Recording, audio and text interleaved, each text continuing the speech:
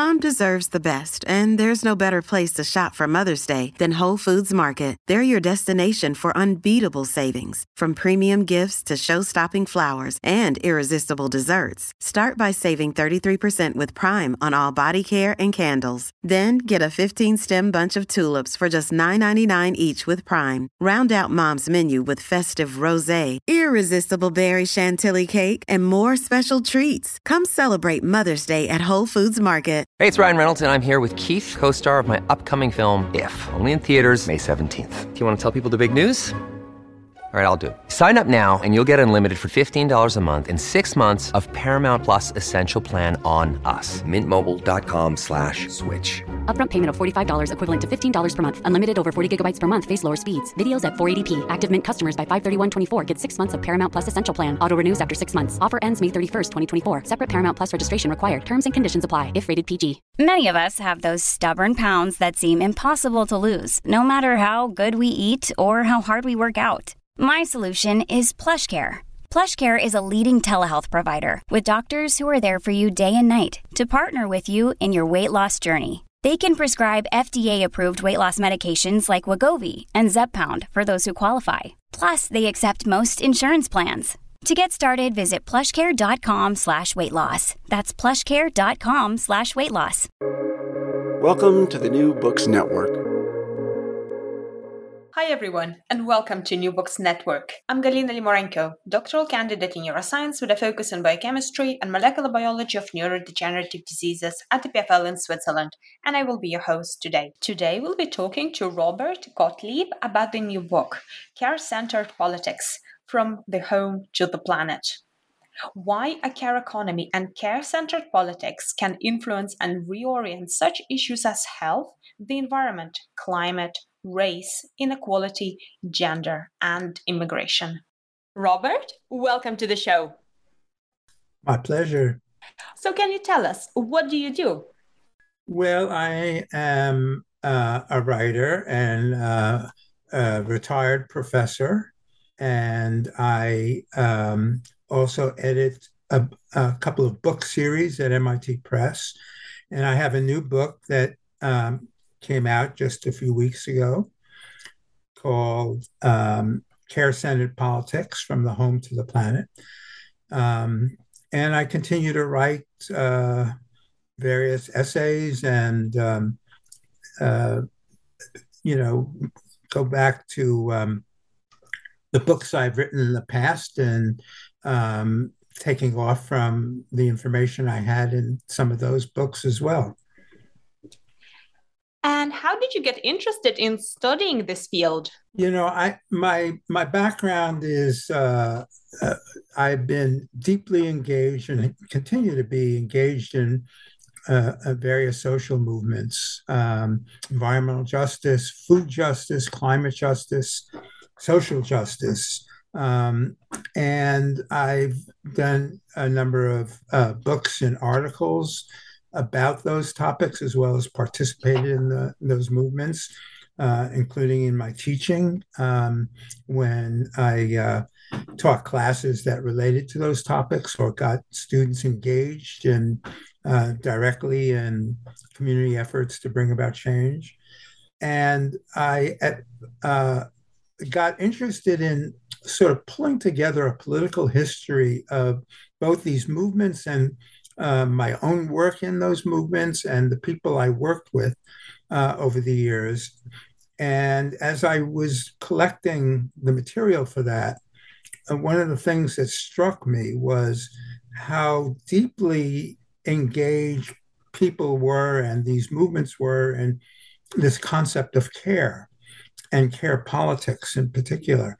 And I thought it would be important to really trace that and relate it back to the work that's been going on for a number of decades around care issues and expand the concept of care to include not just the kind of intimate relations between people that require or are part of a care practice, if you will, but how that relates to those social movements and the issues, the deep issues around environment and climate and food that I'd been engaged in. So that really was the origins of thinking about doing a care-centered politics book and linking the world of care to the opportunities and possibilities of social and political transformation. And and in your career journey, you mentioned you obviously participated in all of these social movements. What about your colleagues and your mentors? Were there people that were really supportive of you, and just somebody that who sort of were thinking on the same wavelength? That's a good question, because I feel in many ways I have multiple mentors, if you will, beginning with when I was a 23-year-old. I was deeply engaged in the student movement and the anti-war movement around the Vietnam War. And I was also interested, I participated in several of the organizations, and I was invited to give a talk in Germany at this sort of the equivalent student group called German SDS. And on my way there, I stopped and met with the people in Paris who were helping with solidarity work around the Vietnam War. And they asked me, was there anybody I wanted to connect with while I was in Paris? And I said, well, one of the mentors I have in terms of the work that he's produced is a man named Andrei Gorz. And he was a brilliant writer and a journalist and a theoretician who was looking at ways to reinvent, if you will, social change theory. And so I met with him, and it was a wonderful moment. And I followed his work till his death many years later. And that inspirational meeting, and then, of course, the work that he had done was an example of such an important mentor to me. Another person who I connected with and who was really a critical person thinking about issues around environment and social justice was Barry Commoner. And I connected with him on a number of occasions and the work he was doing. And he talked about really rethinking how science connects to issues of environment and daily life, and the kind of toxic environment that had been created through decades of industrial capitalism. So he was another mentor. And then several of my students became, if you will, mentors to me in terms of the interaction we experienced. I had a student who worked with me subsequent to the courses he took, and then the work we did together to produce a book on solid waste called War on Waste. His name is Louis Blumberg. He was a musician. His name is still very much alive and out there. And he went on to a career dealing with broad global environmental issues, and was one of the first people to really deal with climate issues, particularly things like extreme heat. And so Louis really helped reframe how I thought about climate at a point when the climate justice movement was just emerging. So he was a mentor. Another person who was a student of mine who became a mentor was a woman named Michelle Mascarenhas. And she, when I was UCLA, University of California in Los Angeles. She was one of my students and got involved with me on food issues. And she subsequently came with me when I switched from UCLA to Occidental College to help create a Center for Food and Justice as part of the work we were doing at Occidental, part of a broader overall policy institute that we had set up. And Michelle was a mentor in the sense of understanding how you connect action and research with developing the kinds of partnerships, particularly in terms of the food justice world and how that connected to so many other kinds of social movements that were so important to make those connections. Michelle now is just hired by the Sierra Club to do the kind of organizing and outreach. Is a bold move on the Sierra Club's part because of her important history that she brings to it. And so she was a mentor for me. You know, there's a phrase I picked up on in terms of care politics that I think is emblematic of a way of thinking about care more broadly, which is, if you will, another mentor, Joan Tronto, who writes about care in a broader context of how it connects to institutions of daily life. And she talked about, you know, people get cared for or they provide care, but the democratic impulse is when you're caring with. And I think of my relationships with the people, whether it was Andre Gortz or Michelle Mascarenas or Andy Fisher, another person I worked closely with who was a former student of mine, as a caring with, thinking about more broadly how, in fact, care becomes a more democratic impulse, community, a sense of community that you bring to that relationship, and how you can then translate that into looking at sort of the institutions and what I call the infrastructure of daily life, the kinds of issues that we deal with on a daily life setting. So that's thinking of mentors is really a way of thinking about how you build a sense of a community of care, if you will. And you yourself, as a mentor with such a wealth of experience, what would you say to our student listeners and perhaps people who are interested in this topic and activism in particular? You know, there's a wonderful phrase that I cite in that Raymond Williams, the great literary critic, once said, which is, to be truly radical is to make hope possible rather than despair convincing.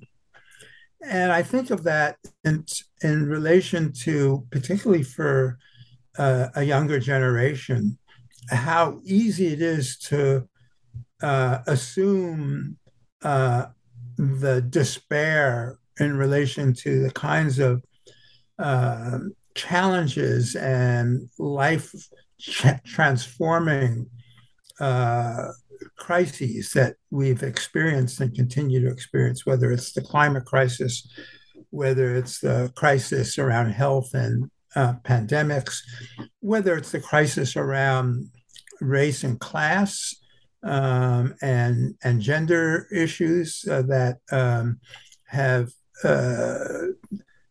created sort of a situation for people that experience that kind of visible exploitation in their daily lives. That all could lead to a sense of anxiety, despair, but in acting to change that and to create the possibility of change is not only hopeful, but it creates a sense of that you are part of a process of change. And that's a sort of a core value I would like to communicate to a younger generation who are so subject to the headwinds of around despair. And then when we dig into some of these issues, whether it's food or environmental politics or the climate justice work that's going on, whether it's in terms of dealing with race and gender and class issues, you can see that change is possible. It's one of the important ways that Andre Gortz, for example, provided, if you will, a route for transformation was to think of change as that process, and also to distinguish between change that built on the possibility of transformation versus change that was a form of holding back what those possibilities could be. He called it a kind of the structural reform that leads to greater transformation. And you can see that in terms of the kinds of innovations that have developed, or the policies that have been passed to distinguish between change that leads to greater transformation and change that maybe is trying to keep it at a minimum or even ultimately reverse that process. I was looking today at some of the things that are being said about some incredible climate events we're experiencing right now. The flooding in Pakistan, which has been decimating not only countrysides and cities, but leading to thousands and thousands of deaths and really making the country a climate casualty. And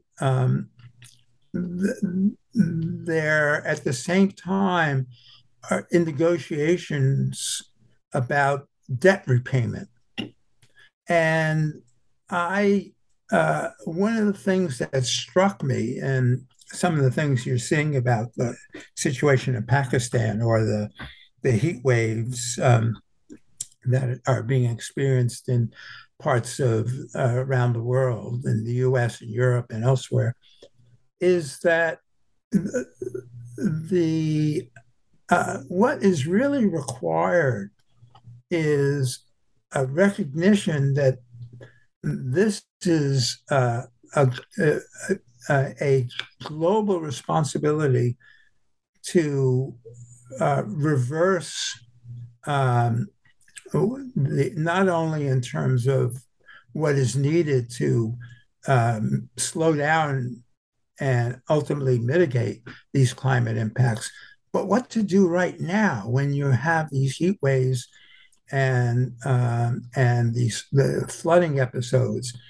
And at the same time, policies like the debts that have accumulated, which are debts held by the countries and the forces that have really brought about some of these kinds of climate impacts. That this is really, the debt is a kind of reverse reparation. You pay us for the problems that we caused you. Or, for example, when Haiti, the country of Haiti, overturned the slave regimes that some of the slave owners and the sugar plantation people in France said back in the 19th century, well, you need to make reparations to us rather than the slave owners needed to make reparations to the slaves that they held in bondage. That form of what France did for over 100 years, enforcing payments, is a form of reverse reparations, as with the debts that have been incurred for countries like Pakistan and their need to deal with issues that the debt owners, if you will, have caused the people who have to pay the debts and yet experience the consequences of what the debt owners have done to them in relation to climate. So reparations is one of the things I talk about, that it's an issue historically related to a past that dealt with things like slavery, but it's also issues like climate that are an accumulation of years of policies and of actions that have led to the kind of crisis that we're in right now.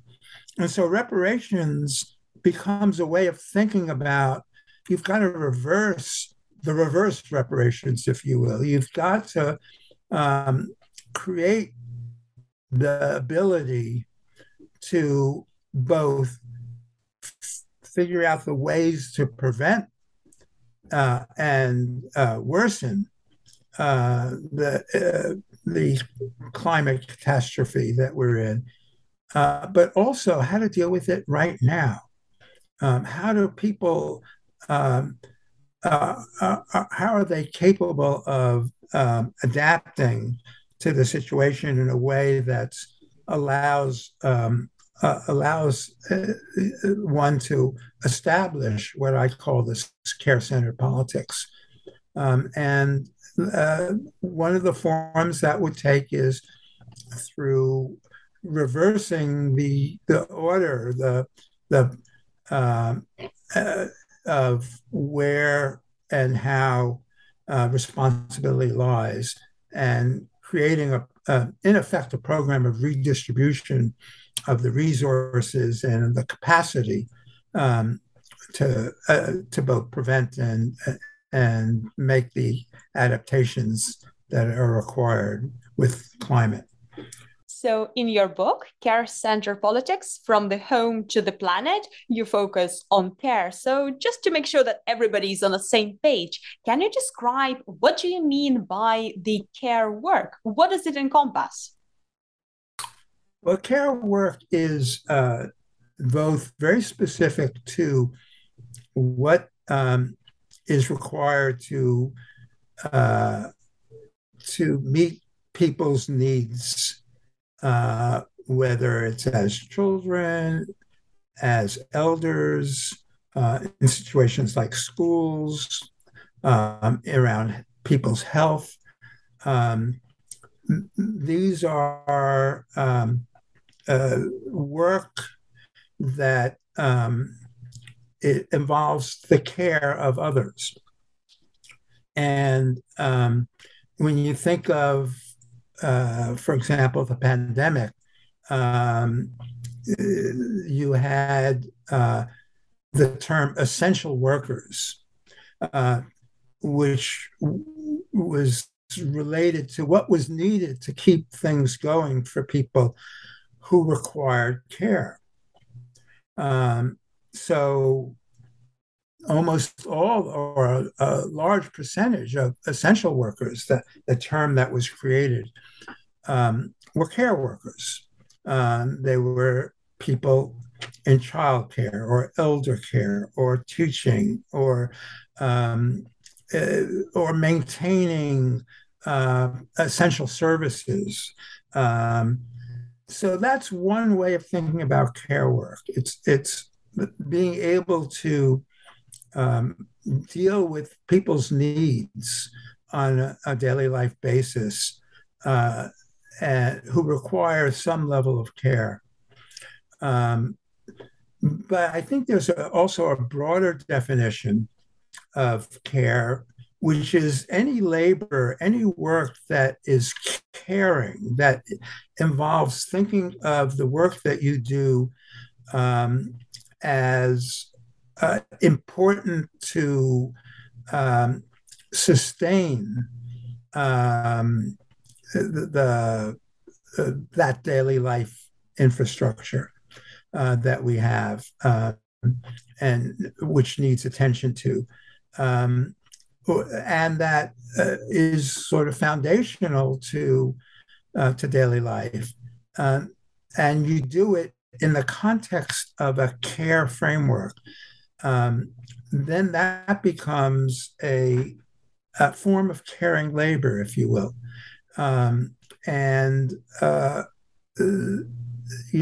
Too often care work is defined solely, or certainly almost exclusively, in market terms. So you pay for the care work. Well, there's a problem with that framework, which is one that extends to so much else in our daily lives, the sort of market rules all framework. With care work, first of all, the people who do get paid are almost all, not all, but almost all, heavily exploited. They're underpaid. The conditions of work are often not just challenging, but harmful.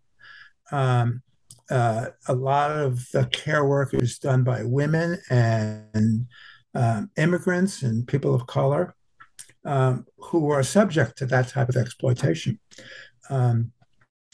On the other hand, you have care work that is not paid. That's the daily life of people who are maintaining households, caring for elders in the home, or as neighbors and friends. This non-paid care labor is actually a huge amount of the care work that goes on. And it's not only not paid and not recognized for how essential it is, but it's also, it skewers the notion of how you value work if you're doing it solely in market terms. So one of the things I talk about in care-centered politics is thinking about ways in which care work needs to really be transformed into thinking of it as, thinking of it as essential to daily life, and that it needs to be seen as of having the kind of value that is not accorded to it right now. And moving away from thinking about work as primarily in market terms, or when it's not thought in market terms, in terms of the quote unquote unpaid labor, to value it as well. One of the, in the chapter on care work and the care economy, one of the movements, early movements that was really an important breakthrough, I thought, in terms of thinking about care-centered politics, was in the early 1970s. There was an effort to define what was called wages for housework. And wages for housework, it wasn't exactly a political program. It was a way of situating why the framework around work and market was so skewered. Because people were assumed that somehow housework often defined in gender terms. That was women's work. Um, and it was quote unquote natural. So the wages for housework people try to explode that framework and say, look, you have to really redefine it in ways that make you think both about how you value it differently and what it means to do work, whether it's paid work or unpaid work, housework or work in, quote, say, a factory. And interestingly, two of the areas, they didn't want a program. It was really a provocation, if you will, for people to be able to think about this differently. This whole notion of what constitutes work and where, quote unquote, housework fit into this. And the two areas that they raised were, one was the idea of what today we would call the universal basic income, that everybody should, quote unquote, have a wage or should be paid according to the value of that work as it met people's needs in daily life circumstances. And one of the groups they associated with this notion of a universal basic income was, for example, welfare clients who were saying, look, we need an adequate wage. We need an adequate means of support for daily life needs. So that was one of the breakthroughs that the Wages for Housework movement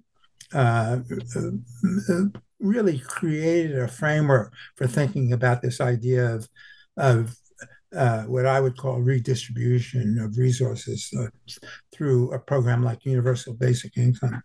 The other breakthrough they had was thinking about work as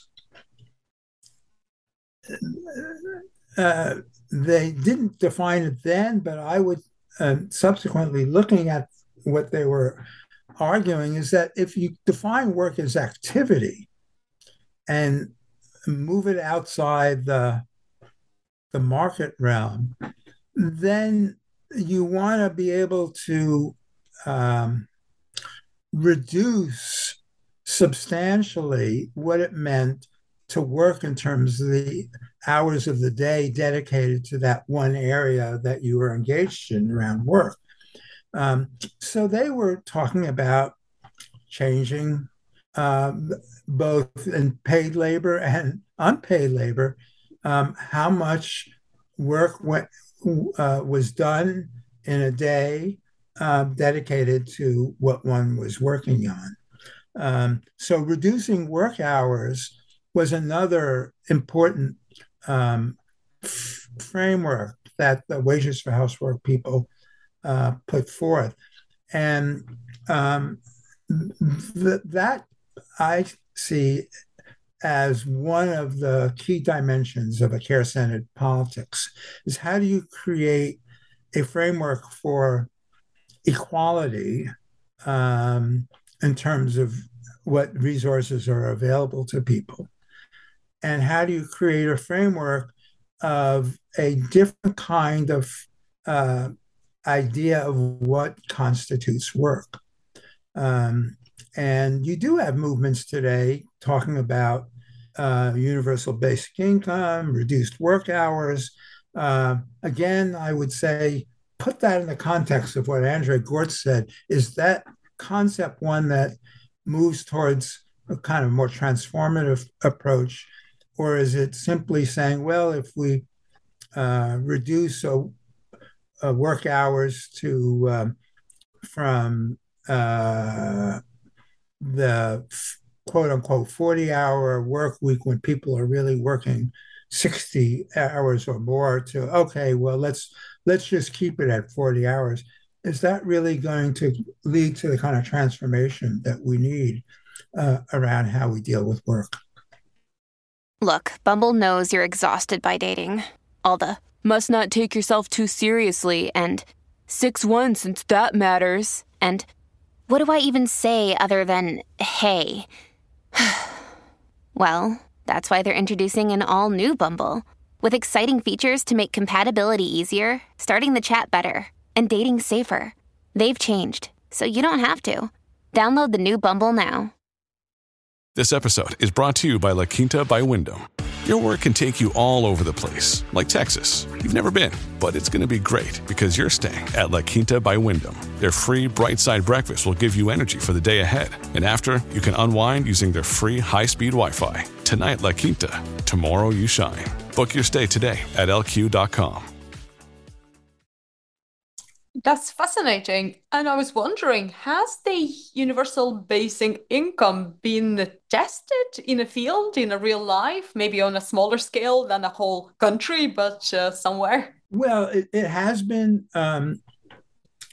initiated in multiple places, multiple countries, as well as communities, on a smaller scale, some involving sort of, for example, anybody under 21 years old, or artists getting a basic income, or people who are low income and don't have the means to really meet their daily life needs, or sometimes whole communities, at least on a limited basis.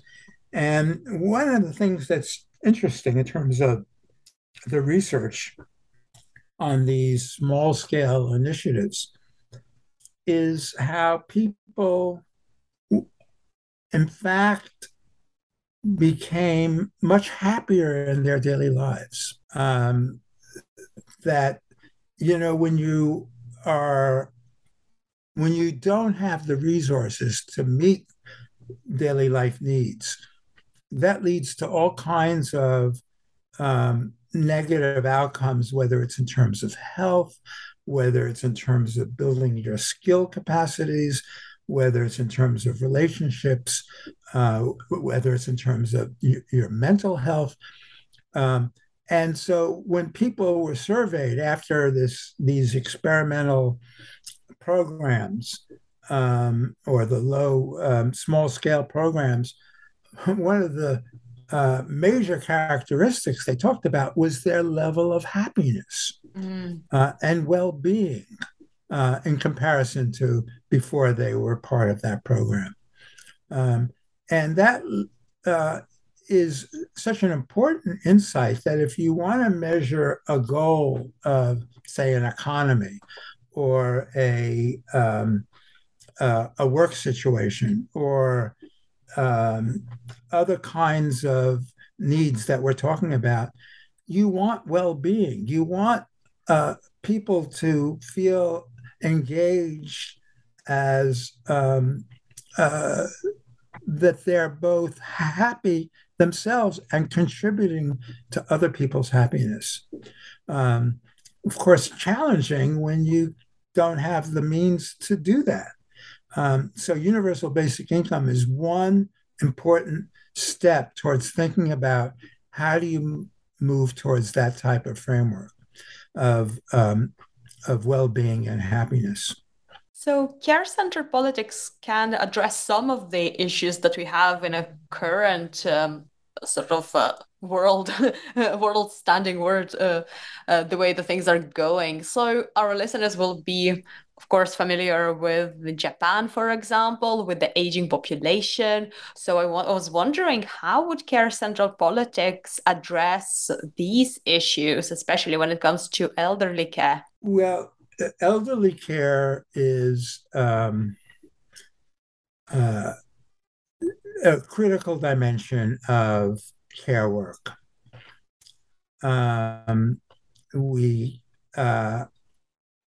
But if the framework for elderly care work is, first of all, that it's sustainable in terms of who participates in it and what that entails in terms of their life. Um, do they have the resources to sustain um, an effective care for elders? It's also important from the context of how the elders themselves participate in that care, and that there's a capacity for that that's interactive between the care, if you will, the caregiver and the care recipient. And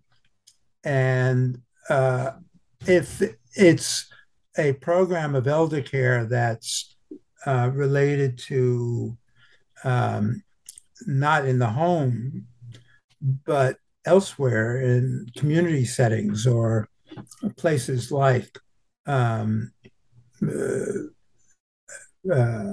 nursing homes, say. What you need to do is take that away from how it's organized in market terms. 70% of the nursing homes are operated by private entities that treat them as profit centers. And as a consequence, it's sort of a way to think more how that is so representative of the marketization and privatization of care more generally. And those are the institutions that rightfully have some of the worst reputations in terms of elder care abuses and the push to say, oh, you got to continue the elder care at home rather than in an institutional setting or a non-home based setting. And that has to be transformed in a way that makes the idea of care not just a home-based issue, but a community issue. And how can we transform these places so that they are dealing with the capacity to have more sort of human interaction between elders and those who are caring for the elders. And there are organizations that have been mobilizing around these issues. One of the people I talk about the work that she does, Ejan Pu, and the kind of care networks that she has created, Caring in Action, and she has, and the groups that and the people who work with her have really created a movement to change what it means to have not just elder care, but all the other forms of care that we're familiar with, childcare, the kind of care around those who are disabled, and also to have a framework for how people who provide the care are supported, people who receive the care are supported, and the interaction between them. And how would care-centered politics and economics help us address the environmental issues that we're facing?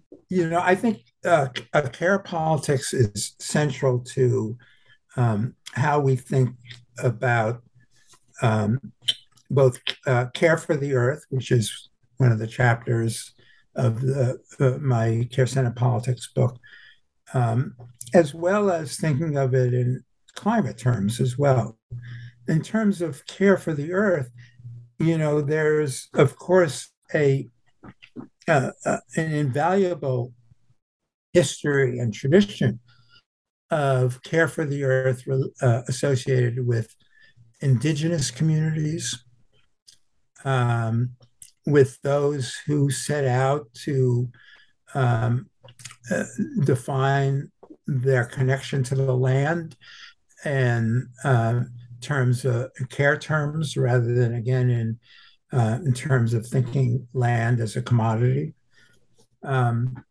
One of the things that was so interesting during the pandemic, for example, is the huge interest and spike in people gardening. For reasons of their own health, their own sense of well-being. Gardening itself creates that kind of capacity for you take care of yourself, if you will, in gardening, but also in terms of you can create healthier foods. And it's also a different way of caring for the place around you, land that you are part of. And when you broaden that to think about gardening as the kernel of how to think about food, for example, differently, or the connection to the land differently, care politics really leads you to these broader strategies like agroecology and regenerative farming, where you're caring for the land in a very different kind of way. And similarly, that I would say that leads to a framework around climate, and particularly those engaged in what is seen as a climate justice movement. That you need to create ways to think both in your immediate lives, your communities, and globally, what it means to care for the earth, if you will, from the way you care in your daily lives. And one of the things the book talks about, which tries to extend the argument around climate justice, if you will, is by bringing in a care politics perspective, it adds ways in which we think about climate politics or climate change politics. For example, the Green New Deal, which in many ways is a very central care politics concept. It was introduced, it talked about how we need to really shift the balance of whether it's how we produce the energy we use or how we take care of the land in terms of things like agroecology, how we use resources like water. All that is either implicit or directly embedded in the Green New Deal concept, and as well as the history it had in this country when the concept was really expanded about 4 or 5 years ago. What I suggest also that a care politics brings to that discussion and to that movement is to also think about that instead of saying, well, how can we build huge projects that are potentially also destructive, or to use approaches for dealing with carbon emissions that are themselves problematic, like nuclear power. And how can we also address, as the Green New Deal idea does address the notion of, well, what about all those jobs that were in the fossil fuel industry? How do you create what many call a just transition for those who worked in oil and gas industries, for example, so that they're not sort of cut loose? And the challenge around that is then how do you define the kinds of care jobs that you want those who are, if you will, in anti-care jobs, like creating, exploiting the oil and gas in the ground to that lead to the kind of climate impacts that we have.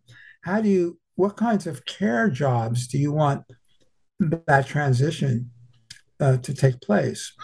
So one way is to think about the kind of care work that we've been talking about. How do you, which are sorely needed, and defining those care jobs as good green jobs, if you will.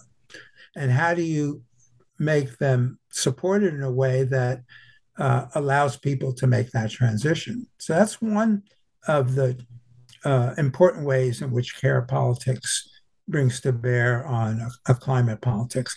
And the other way I would argue is that if we're dealing with climate in global terms as well as in local terms, one of the crucial ways it needs to be addressed is what the Buddhists might say is, what is enough? What is sufficient?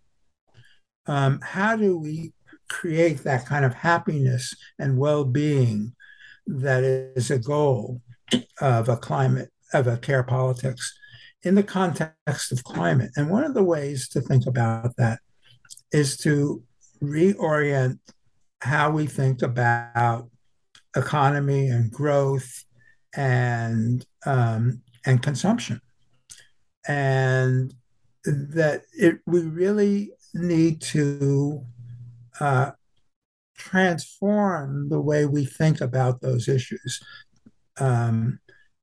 if we're moving towards a transformative climate approach. So how do you do that? Well, one thing is you have a framework for the equality, the equal redistribution of what it takes for people's daily lives. And the second is to really think about, do we want this kind of hyper growth, hyper consumption model that is at the heart of the economies around the world, whether it's in capitalist Europe and the US, or if you will, state capitalist China, that you need to break that connection between expanding consumption as a measure of good economies, and that good economies are in this continual growth cycle, rather than thinking about economies that are based on well-being and daily needs, and economies that are, in fact, moving towards equality of resources and an understanding that what is enough? What do we need? Do we need to have our lives fulfilled by the kind of consumption or compulsive consumption mantra that is out there, as somehow that's a good thing for our economies? So the Green New Deal needs to also start, and the climate justice movement need to also think about those sets of issues. And many of the participants are, but it needs to be broadened in terms of the discourse and the policy framework for how we address climate as well as those other environmental issues we were talking about. So now thinking about the bigger picture, what kind of ways do we have actually to turn our current infrastructure towards source care-centered politics? Are you optimistic that we are able to actually reach these goals? Well, there's the Italian Marxist Antonio Gramsci has that famous phrase that we have to have the pessimism of the intellect and the optimism of the will, which he said while he was in prison in fascist Italy in the 30s. And that's really symbolic of our critical view of what we're experiencing in this world. Mustn't turn Pollyannish, mustn't assume that because we passed a really scaled down and in many ways uneven piece of legislation, which is a great misnomer. It's called the Inflation Reduction Act in the US, which had important changes in terms of bringing about some transitions around climate, but also had some pretty poor things. You need to have that critical capacity to say why these problems we have are there and what kind of change and transformation is needed. But we need optimism of the will to think about the capacity that we do have to bring about change, that it's not a single line upwards. There are many ways in which there'll be reversals, setbacks, and we've experienced them in just the last a decade or two in terms of the politics around us. But the capacity to act, to bring about change, and to do it within this framework of thinking about care as central to the way we act, whether it's as individuals, as communities, in a national context or globally, leads to an optimism of the will.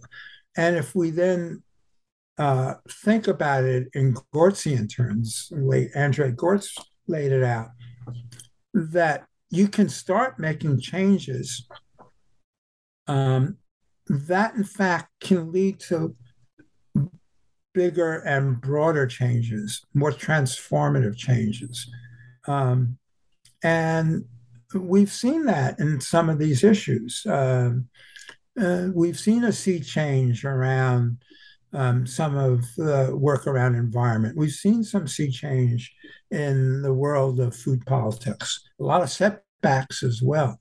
But there are changes that could lead to certainly important and more foundational change as well. And more broadly, we can see it in terms of how issues like the pandemic and climate crisis have allowed one to think about, to use the phrase of the World Social Forum, that another world is possible. And that's optimism of the will. And the capacity to bring about that change can happen slowly, but it can also happen very rapidly and quickly. I'll use one example. I was writing the book at a point when, the pandemic was happening globally.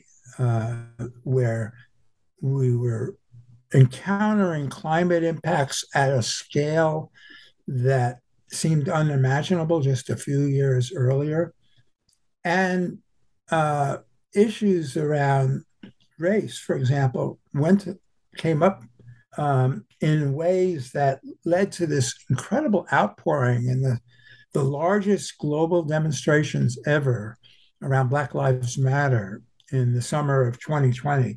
I was deep into writing the book when that happened. Now, a massive, huge, massive outpouring and demonstration doesn't by itself bring about a transformation. But it leads to ways in which there can be a way to rethink, connect with the kinds of changes that could be possible around whether it's the issues of health or climate or race and class. And so I try and maintain that pessimism of the intellect and optimism of the will. And I think a care-centered politics is central to that way of connecting to how to bring about change. And what discoveries in your research for your book, Care-Centered Politics, surprised you the most? When I did the research on the wages for housework movement in the early 70s, it was surprising to see how resonant the ideas that were developed in that period, and largely in a different context. With feminism at that point, part of the feminist movement was very focused on allowing equal opportunity in the workforce for women, which was, an important way of thinking about what changes were needed. But wages for housework, that movement really opened up a way to think about work and daily life needs differently. Others, of course, knew about that movement and participated in it. And another mentor, if you will, whom I don't know, but whose work was very inspiration around wages for housework and the work she did subsequently, Silvia Federici, really placed front and center this notion of a different political framework, if you will, not based on any one particular policy, but a different way of approaching this one issue. What does it mean to have an unwaged workforce? That was a exciting surprise in the sense of seeing how it resonated with subsequent work that people did, subsequent movements, and my own work. And you are the veteran activist. So I was wondering, do you have any memorable encounters or events or something that really stuck in your memory? What I was saying about the Black Lives Matter demonstrations in summer 2020 was reminiscent to me in one way of the kind of actions we undertook in the 1960s and early 70s around the Vietnam War. And there needs to be a kind of a historical reaffirmation of the importance of those events of the 60s that led finally to the end of that war, which was so important in so many ways for the kind of soul of this country. And I think the Black Lives Matter demonstrations are similarly needing to force a way of thinking about the kinds of transformations we need to make around issues of race.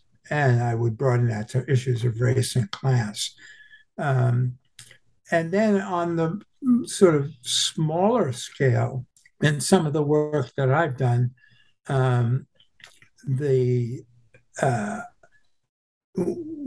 when my daughter was in elementary school,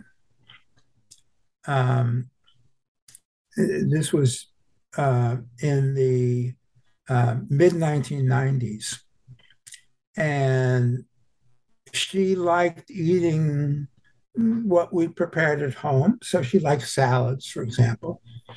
And she complained about what she was getting in terms of the school food. And of course, school food in the early mid-1990s had a terrible reputation. And it was compounded by those who were able to access the school food because they met the requirements for free or reduced school lunches, for example. And the school food had a reputation of being prison food. Same kind of quality. Well, we were able at my daughter's school to put in one of the first school gardens, and the kids loved it. And they would taste the food. We had tasting sessions. They harvested the food. They planted the food. It was a great success. And so we were looking for a model in terms of the food justice work that Michelle Mascarenhas, the woman I mentioned earlier, was part of that effort, and myself included. And we came up with this concept, well, why not have food that is available, say, in the farmers' markets, or farms that were making available food on a subscription basis, the community-supported agriculture concept. Mm-hmm. Why not institutionalize that in a school context? And so we came up with this concept of farm to school. A couple of other places around the country were also playing around with that. And in my school, my daughter prodding me, saying, come on, why can't we have a different kind of school food? Why can't we have fresh lettuce? Why can't we have the food that we are growing in our garden be the food we get at lunchtime? So we approached the food service director, who had been a long-time employee in the food industry, in school food industry, if you will. And he said, okay, here's one of those parents that are going to bug me, and I'll set it up so that they can try it out one week in the summer at my daughter's school. And without us knowing how he was planning it, he decided he'd give students the option. How about if we create food that we get from the farmer's market or directly from a farmer, and create a salad bar, and then also serve pizza as the separate option, and have the children choose either pizza or this farm to school salad bar. And so in organizing the event, we got the kids to do more taste tests of the food that we were going to bring in to be part of this farmer's market salad bar, if you will, or farm to school salad bar. And the kids loved the taste test, and they say, oh, this must be coming from our garden. It looks like it, it tastes like it. And we say, well, it is kind of like that. And so we built a constituency before this program was launched for that week-long test where the kids were really into it. Then we also worked thinking about the culturally appropriate way in which you present that salad bar. So we had a young Latina who was one of our students who worked with the parents of the Latino kids. It was about 50% Latino, the school, and Latinx. And they said, well, why don't you have some lemon slices that you can put on the lettuce? Because that's the way our kids eat salad at home. So we did things like that. And lo and behold, that week came, the first day came, and the kids chose the salad bar by like a 75% of the students participating in the school lunch that day chose the salad bar. And our food service director, a man by the name of Rodney Taylor, had an epiphany. He said, my business should be providing healthy food. I should be a health champion. I should be a person fostering well-being, not thinking of how many kids can choose my meal and how much cost savings I would have, and sort of putting it in strictly economic terms. And he became a champion of farm to school. And he went on to other school districts. He was very influential. And he also said, I'm going to get the lunch ladies, the staff who serve the meal, to be part of this process of thinking about what is their work entail. Can they have a form of caring labor, if you will, of caring work? And so that was a critical shift as well in terms of where at least he applied it, and to a certain extent others who became champions of the farm to school concept. Well, today farm to school is a large program. It's been adopted at state levels, and the U.S. Department of Agriculture has embraced farm to school. It's in all 50 states. It's often community initiated when it works best. It's supportive of keeping kind of the local farm communities more viable. There are still a number of barriers. School food still suffers from a number of institutional problems, independent of what food is available. But it's a success story. And what's important about that success story, in my experience and what I went through and the joy I felt in terms of seeing a program like this develop, was how then does that become a step towards thinking how you transform school food, how you transform the relationship of those who farm to those who consume. The slogan of the food justice movement is know your farmer, know your food. And how does that operate in a global context? And another great joy of mine was finding out about these sort of farm direct programs in China when I was doing some research on urban environmental issues in China. This was about 6-7 years ago. And it is a global concept. And it's part of a way to think about food justice and the care framework around food justice that affects those who grow the food and those who consume the food, and in an institutional and an industry-wide and a global context. Well, this has been a truly insightful discussion. So can you tell us, what are you working on next? I started this discussion talking about what led me to this book, and thinking about doing kind of a political history of social movements, my own work in it, the people I've worked with over the years, which led to this idea of really exploring the concept of a care politics.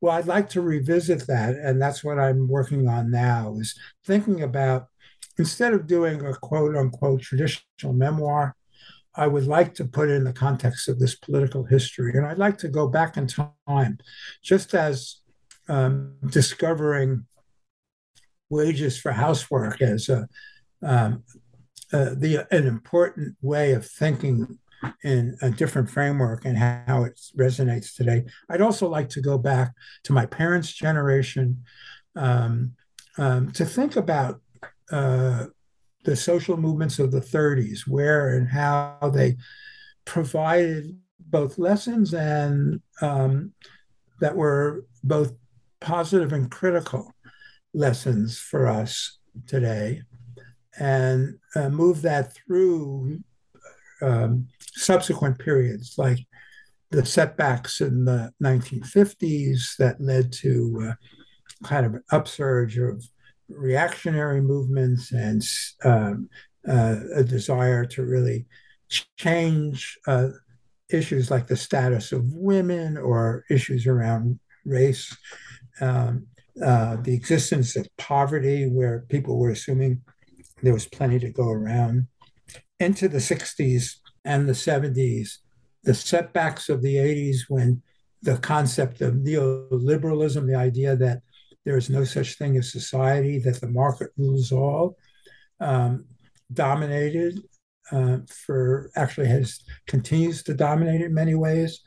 And then the movements that have emerged since then to challenge those premises and to think about ways in which the actions of individuals, communities, and movements can lead to a process of change. And that would partly be my own work, but it would really be thinking it in the context of multiple people, those mentors, if you will, that were important to me, but also the movements that I and others have engaged in. So it would be a political history that would have both personal and social stories associated with it. It would be much more of a kind of a narrative book than a book that's simply doing analysis and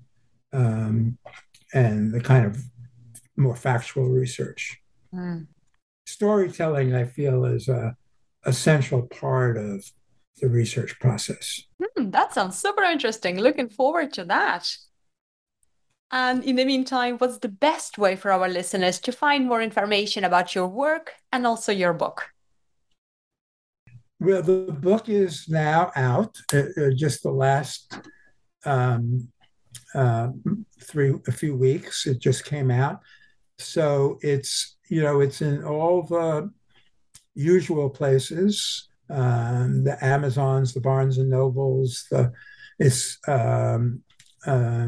It's available, and what I would prefer, if people could order the book or go to some of the independent bookstores. I have favorite ones, but there are ones around the country, in the U.S. and in other countries. Northtown Books in Arcata up in Humboldt County, which is a place I've gone to, or Book Soup in Vroman's in the Los Angeles area. Bookends and Beginnings in Evanston in Chicago, in the Chicago area, where I'm going to be doing a talk, sort of like a workshop or seminar for people to participate and respond to what I have to say. About my own work, you can go to the faculty page at Occidental College. I have a little profile. Wikipedia just has established a profile, particularly of the more than a dozen books that I've written over the years. So those are some of the places people can explore. I wasn't a big social media person, but I'm doing it now, and it's very interesting. And whether it's LinkedIn or Twitter or Instagram and Facebook, I see great value in social media. I also see all the challenges and the negative parts of that. Just in the little that I've experienced. So I'm just a beginner. I'm a novice at that. And I'm giving talks mostly at this point because of the pandemic or the continuing up and down with the pandemic. A lot of them are virtual talks, and they'll be also available through MIT Press, which is my publisher. And one final word, I also edited a couple of book series at MIT Press called Urban and Industrial Environments, and a second one called Food, Health, and the Environment. And so I'm continually trying to connect with people who are doing the kind of work that I see as really crucial for a transformative approach to social, political, and cultural issues, and environmental issues in particular. So that would be another. You can go to look at the series titles, and that is a reflection, I think, of some of the work I'm connected with. Well, thank you so much for joining me today. It's been my pleasure.